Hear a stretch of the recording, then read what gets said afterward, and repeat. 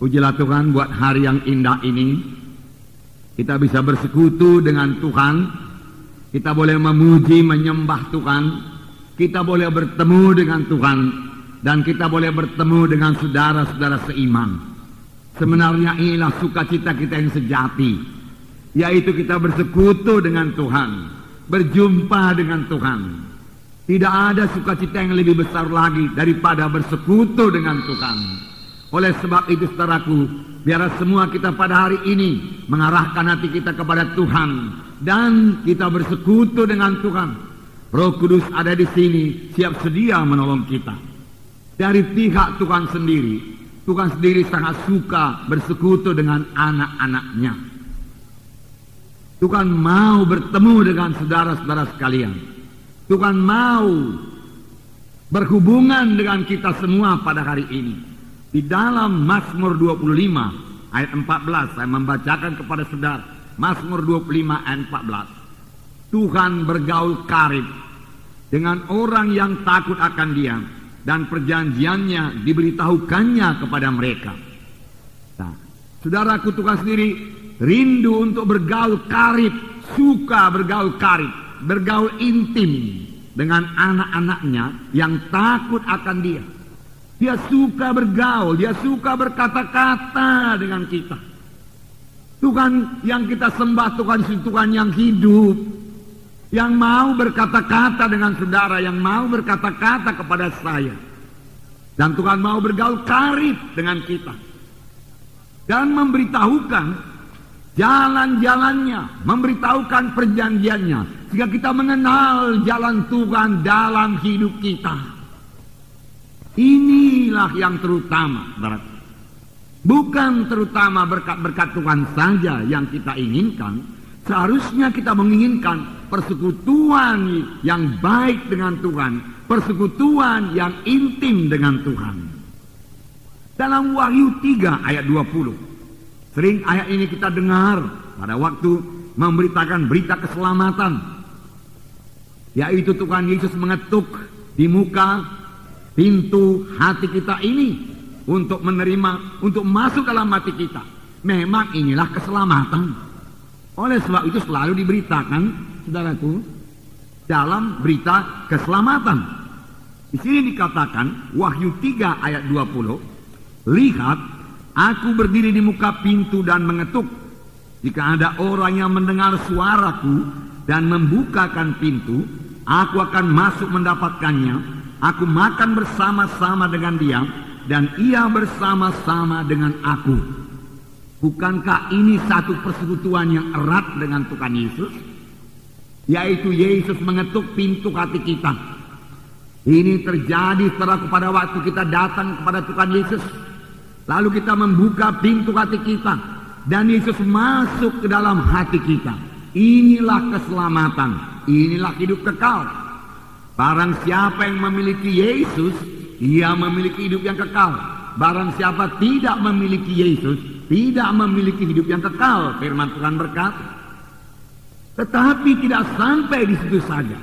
Setelah Yesus masuk dalam hati kita, setelah kita lahir baru, yaitu setelah kita menjadi anak-anak Tuhan, Dia tinggal dalam kita. Dia mau makan dengan kita, Dia mau minum dengan kita, Dia mau duduk bersama-sama dengan kita. Dia mau bercakap-cakap dengan kita. Dia mau bersekutu dengan kita. Sebenarnya untuk inilah kita diselamatkan Tuhan. Bukan sesudah selamat, saudaraku, kita menerima sebagai Tuhan dan Juru Selamat. Kemudian saudaraku kita tidak memperdulikan Tuhan lagi. Hidup suka hati kita, renggang dengan Tuhan. Tidak, saudaraku, tidak. Cara yang kekasih dalam nama Yesus. Jadi persekutuan yang erat dengan Tuhan. Persekutuan yang erat dengan Tuhan. Dalam 1 Yohanes 1 ayat 3 dikatakan. 1 Yohanes 1 ayat 3. Juga dikatakan persekutuan. Apa yang telah kami lihat dan yang telah kami dengar itu, kami beritakan kepada kamu juga. Supaya kamu pun memperoleh persekutuan dengan kami. Dan persekutuan kami adalah persekutuan dengan Bapa dan dengan anaknya Yesus Kristus. Ini Yohanes menuliskan, persekutuan kami adalah persekutuan dengan Allah dan persekutuan dengan anaknya Yesus Kristus. Hubungan kami adalah hubungan dengan Tuhan dan dengan anaknya Yesus Kristus. Karena kami memiliki hubungan dengan Tuhan Yesus, kita juga semua memiliki hubungan satu sama lain. Inilah yang sebenarnya diterangkan oleh ayat ini. Karena semua kita bersekutu dengan Yesus. Atau dengan kata lain yang lebih intim lagi, semua kita telah menjadi satu dengan Yesus. Maka semua kita satu dalam Tuhan. Lalu kita satu sama lain juga boleh bersekutu satu sama lain. Amin, saudaraku. Nah, Tuhan suka sekali persekutuannya demikian. Dari mulanya, ini dimulai dari Taman Eden. Tuhan menjadikan manusia Adam dan Hawa. Setelah itu Tuhan datang ke dalam Taman Eden, mengunjungi Adam dan Hawa, berkata-kata dengan Adam dan Hawa. Tetapi kemudian persekutuan yang begitu indah dengan Tuhan terputus. Karena apa? Karena dosa. Dosa memang memutuskan hubungan kita dengan Tuhan sampai sekarang. Sekarang juga setiap anak Tuhan yang berdosa, saudaraku, maka persekutuannya dengan Tuhan mulai terganggu. Hubungan yang manis dengan Tuhan mulai renggang dengan Tuhan. Saudara, anak Tuhan tersebut harus mengaku semua dosanya dan bertobat. Lalu Tuhan akan mengembalikan persekutuannya indah kepada anak Tuhan tersebut. Sesudah itu, marilah pelihara persekutuannya indah dengan Tuhan. Bahkan persekutuan ini bertambah hari bertambah dekat, bertambah hari bertambah intim. Karena bertambah kita bersekutu dengan Tuhan, bertambah kita mengenal Tuhan. Sebenarnya tanpa bersekutu dengan Tuhan, tanpa memiliki perhubungan yang erat dengan Tuhan, kita tidak akan pernah mengenal Tuhan. Kita mengenal dari jauh saja, luaran saja. Dan jangan lupa saudara-saudara kita ini mempelai Kristus. Bagaimana kalau seorang istri tidak mengenal suaminya? Bagaimana seorang suami tidak mengenal istrinya?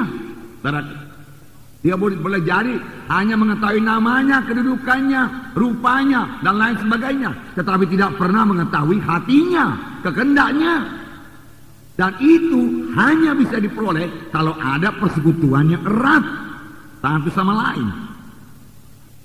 Nah, sesudah hubungan manusia dengan Tuhan terputus, Yesus saudaraku pergi ke kayu salib untuk memulihkan hubungan tersebut di atas. Saudara melihat bagaimana sengsara Tuhan Yesus supaya manusia ini boleh kembali ke sorga, supaya manusia ini boleh bersekutu dengan Tuhan, supaya manusia ini boleh mengenal Tuhan lagi. Yesus dipaku di kayu salib, darahnya dicurahkan dari kepala yang diberi mahkota duri, darah mengalir dari tangan, darah mengalir dari punggung, darah mengalir, menetes dari kaki, darah mengalir untuk mengembalikan persekutuan kita dengan Tuhan. Supaya kita yang telah mati dalam dosa hidup lagi dan boleh bersekutu dengan Tuhan, boleh bersekutu dengan Tuhan, boleh bertemu dengan Tuhan. Inilah hidup yang kekal dalam persekutuan dengan Tuhan.